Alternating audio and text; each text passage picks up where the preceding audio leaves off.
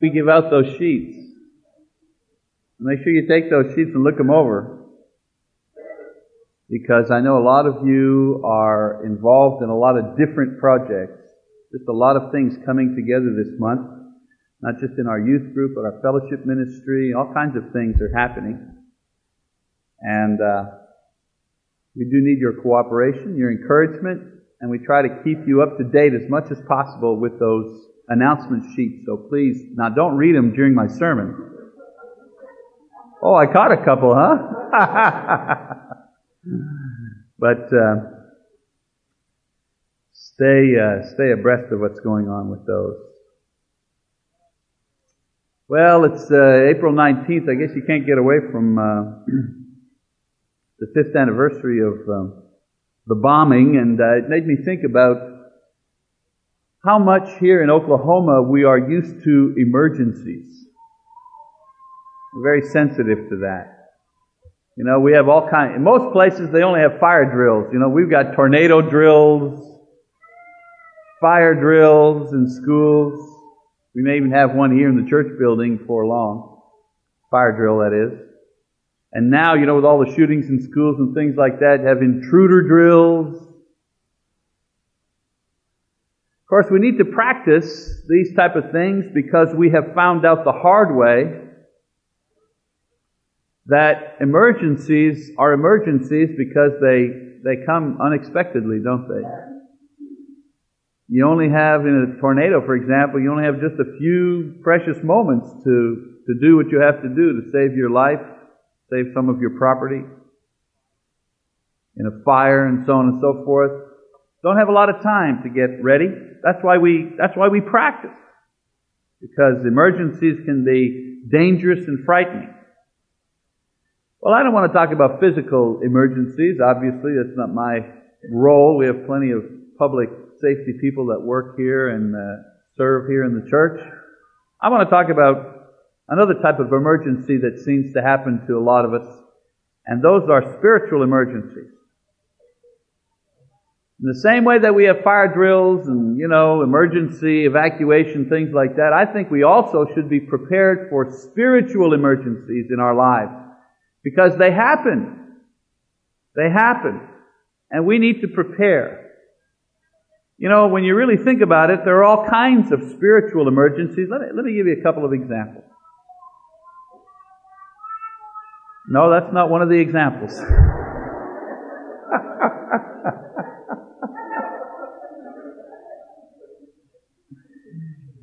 Imagine somebody that you admire and respect as a Christian lets you down or acts in an unchristian or sinful way.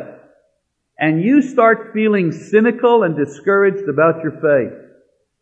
You're in a spiritual emergency there.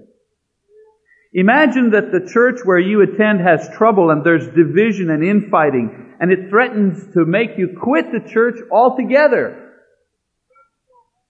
And the day you go home from church, the day you go home from services, and you're driving in your car and you're thinking, you know, I believe I'm just going to quit. I just want to forget about it.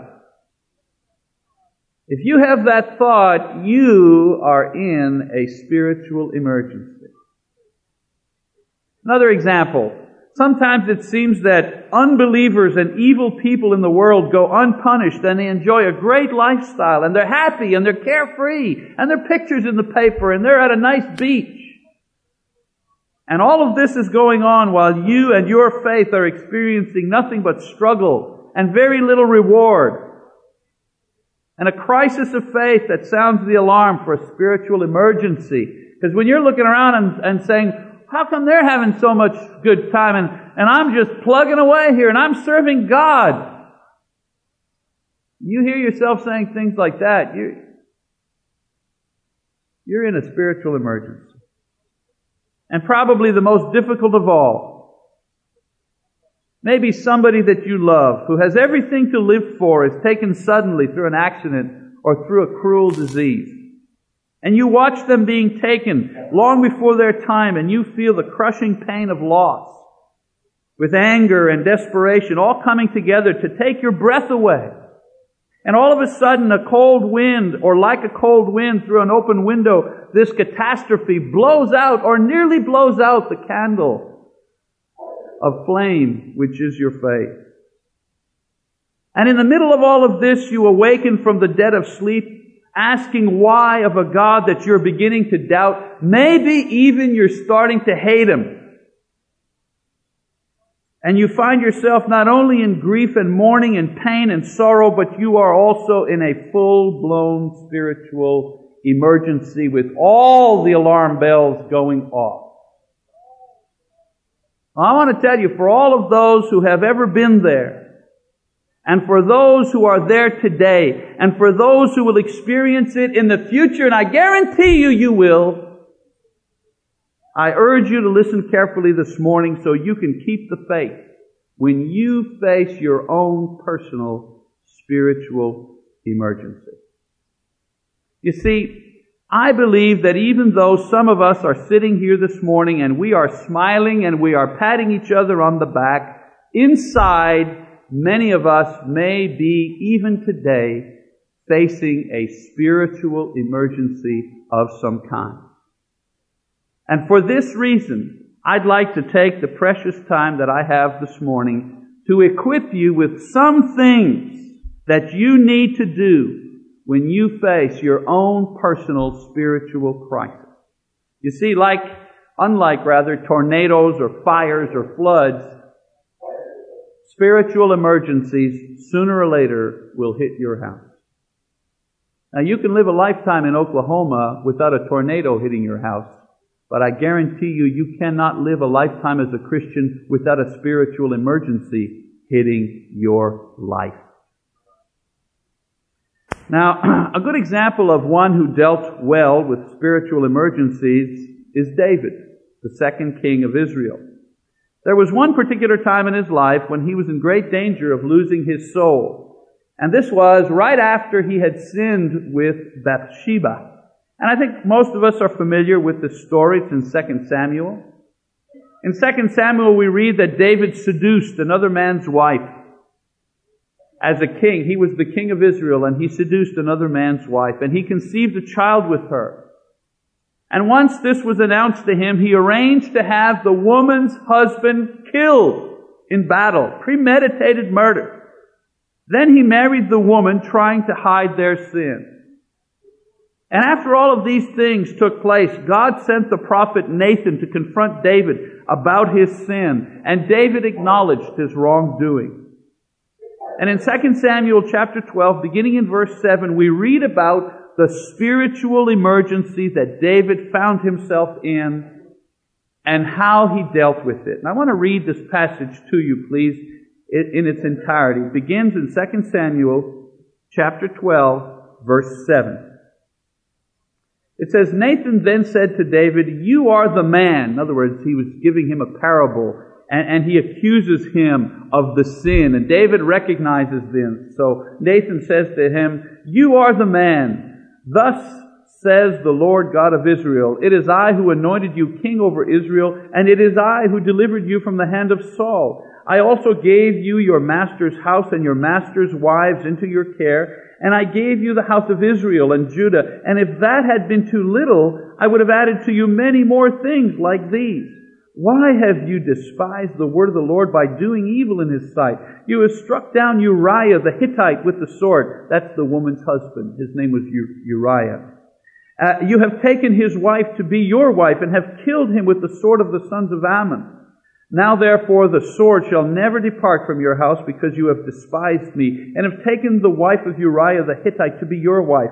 Thus says the Lord, behold, I will raise up evil against you from your own household. I will even take your wives before your eyes and give them to your companion, and he shall lie with your wives in broad daylight. Indeed, you did it secretly, but I will do this thing before all Israel and under the sun." And then David said to Nathan, "I have sinned against the Lord." And Nathan said to David, "The Lord also has taken away your sin. You shall not die. However, because by this deed you have given occasion to the enemies of the Lord to blaspheme, the child also that is born to you shall surely die." And so Nathan went to his house. Then the Lord struck the child that Uriah's widow bore to David, so that he was very sick. David therefore inquired of God for the child, and David fasted and went and lay all night on the ground. And the elders of the household stood beside him in order to raise him up from the ground, but he was unwilling and would not eat food with them. Then it happened on the seventh day that the child died. And the servants of David were afraid to tell him that the child was dead, for they said, Behold, while the child was still alive, we spoke to him, and he did not listen to our voice. How then can we tell him that the child is dead, since he might do himself harm? But when David saw that his servants were whispering together, David perceived that the child was dead. So David said to his servants, Is the child dead? And they said, He is dead. So David arose from the ground, washed, anointed himself, and changed his clothes. And he came into the house of the Lord and worshipped. Then he came to his own house, and when he requested, they set food before him, and he ate. Then his servants said to him, What is this thing that you have done? While the child was alive, you fasted and wept, but when the child died, you arose and ate food. And he said, While the child was still alive, I fasted and wept, for I said, Who knows? The Lord may be gracious to me that the child may live. But now that he has died, why should I fast? Can I bring him back? I shall go to him, but he will not return to me. Then David comforted his wife, Bathsheba, and went in to her and lay with her, and she gave birth to a son, and he named him Solomon. Now the Lord loved him and sent word through Nathan the prophet, and he named him Jedediah for the Lord's sake. And the word Jedediah means beloved of the Lord. Now I read that long passage. I read that long passage because it just tells the story, obviously, much better than I can. Now I want you to notice from this passage the enormity of David's spiritual emergency.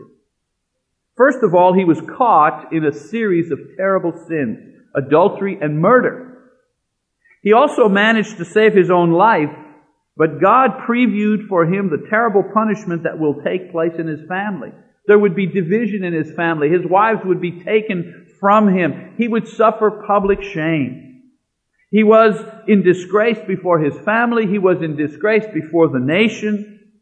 A child that he desired was dead. And he also knew that it was his fault that the child it was his fault that this baby died. I don't know about you, but I think most of us would cave in if we were under such extreme circumstances. But David managed to do three things that enabled him to deal successfully with the spiritual emergency facing him. First of all, David did not abandon God. He didn't quit on God. You see, David could have gone away angry. He could have made foolish remarks. He could have used this as an excuse to turn away from God, to do his own thing, or even excuse his bad behavior in other areas, but he didn't. He was mature enough and sober enough and spiritual enough to realize that God didn't cause this tragedy. Sin caused the tragedy, not God. His sin, David's sin, that was the problem. David didn't make the mistake of blaming God for the sins that he committed. David understood that from the very beginning of time, it has always been sin that brings death in its many forms, not God. David understood that God forgave sin, but in order to save the spirit, He allows the corrupt body to be detached from the flesh. And that detachment, that separation, that death is always ugly, it's always painful, it's always never timely. I mean, has anybody ever died in a timely way? Death is always inconvenient. And David, through his tears, recognized the process. He understood the naturalness of it, the good to come from it, the control of God behind it, and the need for it to be this way for the soul of the departed to finally be with God and poised for eternal rest. You see, when he faced a spiritual emergency, David did not panic. He didn't make any sudden move. David acknowledged God's sovereignty, and he also remained fully aware that even though someone that he wanted to love dearly was now gone, God was still present in his life. You see, sometimes people we love abandon us, but God never abandons us. He's never the problem. We're the problem. Somebody else is the problem, but God is never the problem. And so the first thing that David did when he faced a spiritual emergency is that he clung to God. He stayed close. He didn't move away. He didn't step back. He stepped in to the Lord God to preserve him through the terrible things that he was going through. Another thing that David did to avoid spiritual calamity was that he accepted reality. Note that when they informed him of the death of the child, he stopped acting as if the child was still alive, and he accepted reality. Of course, this was a new reality. It was a reality he begged not to face, one that changed his world, and not for the better. But he accepted it. You know, I believe God helped him here by bringing him to a place where a lot of us take a long time to get to. You know, we grieve, and that's okay, and we heal, and we work our way back to acceptance with the help of God and with the help of others. David, in this case, with God's help, was able to arrive at this point more quickly. But the point that I'm making about this part is that when David was faced with a new reality, he accepted it. He didn't remain in denial or anger or depression. He accepted what God had permitted to happen. He accepted that God didn't answer his prayers the way he wanted them to. A lot of times God doesn't answer our prayers the way we want him to. We get mad at him rather than just accepting the reality. David accepted the new terms and the new conditions of his life. You know, some people face spiritual emergencies by living in the past, or by living in anger, or by living anywhere but in the present. We need to understand that this is a form of rebellion to God's will. You ever think about that? If God didn't want something to happen, it wouldn't happen. But if God permits it to happen, it's going to happen. And eventually we have to accept it. David submitted his will to God's will, and he accepted the new reality which put out the fire of his pain. You see, it's only when we accept the new reality, whatever it is, that the fire of our pain is finally extinguished. And you know what? A lot of times we're the ones that keeps the fire of pain alive by not living in the new reality. The third thing that David did, very important, he began to minister to someone else. You see, when he first met Bathsheba, he used her for his own pleasure. I mean, basically that was it. He was the popular king. She was the wife of one of his soldiers. I mean, he brought her into the palace. He seduced her. He used her. This woman lost her honor, her husband, and then her baby. She was devastated. She was helpless. She was humiliated and dishonored before God. We never think about her. We always think about David. We don't think about her. She needed help. And David began to minister to her in order to remake her broken life before God, before her departed husband, and before the nation. You know, a lot of times we face the crisis by perpetually living in the crisis. It's as if staying in emergency mode or staying in emergency prep becomes a way of life in itself. Sometimes it's our way of not facing the future. We simply live in the fear of another emergency. It's like people actually moving into their storm shelters. It's a life, but it's not a natural life. You see what I'm saying? Eventually, the siren goes out. Eventually, the rescue vehicles leave the scene. The crisis is over, and we've got to move on. Usually, it's better for us if we focus less on saving ourselves from the next crisis and more on saving others at this point. Ministering to other people is a good way of getting our balance back, because that's what emergencies do. They throw us off balance. And so focusing on somebody else's emergency or somebody else's need is a way of finding that balance that we have. Are we the same? No! We're different. We're forever different because of a crisis. But we can find a balance by trying to help heal another person's broken heart. We go a long way in healing our own. In the end, we learn that David and Bathsheba have another son. And his name is Solomon.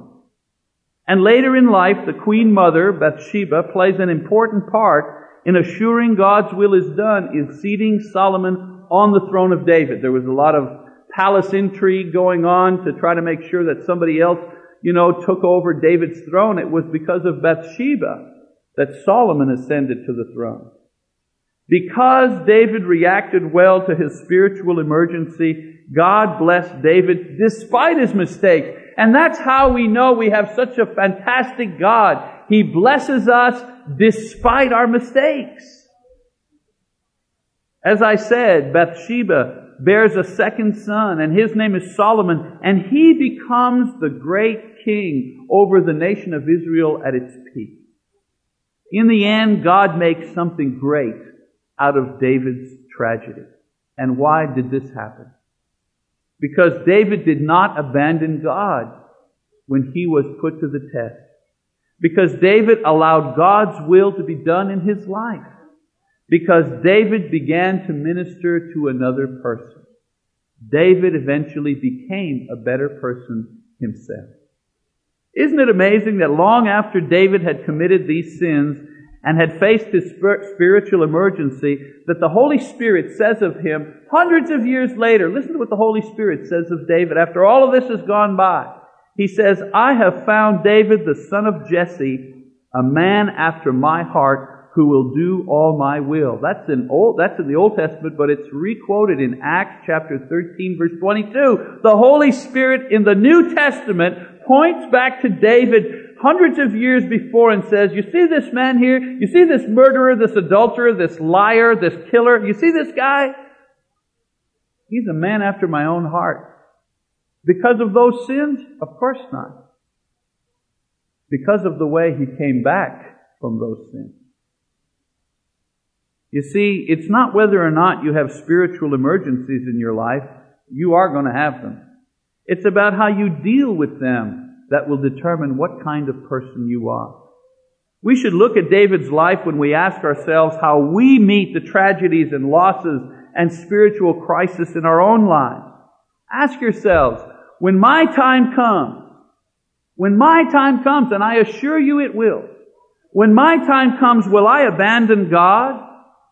Or will I bear under it the hurt?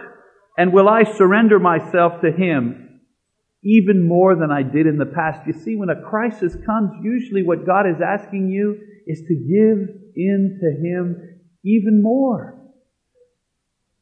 And we're so dumb. We do the opposite. We try to push away from Him to stand on our own 2 feet. He says, no, dummy, that's not what I want. I want you to become more like a child. I want to carry you. But I want to walk, we say. No, He says, I want to carry you. I want to show you how much I love you. When your crisis comes, will you refuse to accept the new reality by giving up life and love and hope altogether? Or will you accept the change and make the best out of it, knowing that the hurt will one day be less? And yes, one day the sun will shine one day. One day the sun will shine again in your life. And when the crisis comes, will you retreat into yourself and focus on your loss and choose only to live in that moment from now on? Or will you transform that grief into the powerful energy of love? You see, after all, once the emergency is over, we still have a life to live, and there are still people out there that need love and need hope and need faith. Who will give them the love that they need, and who will minister to them after your emergency is over? You see, it's not just about you. Even though you think sometimes that it's just about you, it's not just about you. I don't know what it is. I may not live long enough to see it. But I know by faith, and I know by God's Word, that He can make something out of any tragedy. He can either glorify Himself, or He can bless someone else, or He can honor those whom we love and are now gone. God can do all this if you do not allow the crisis you face to extinguish the flame of faith that glows brightly in the heart of each one here who confesses the name of Jesus. course, before I close out this morning, I want to remind you that the greatest spiritual crisis that anyone faces is to go before God in judgment without the cleansing blood of Christ to cover him or her.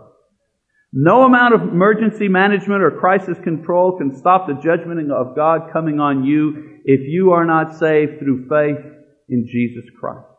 And so I urge all of you, therefore, if you have any sins between you and God, if you have to deal with any undone or done things between you and God this morning, then I encourage you to come forward and manage your crisis in the way the Bible says, and that's by acknowledging your sins, repenting of them, by being baptized in the name of Jesus while confessing His lovely name.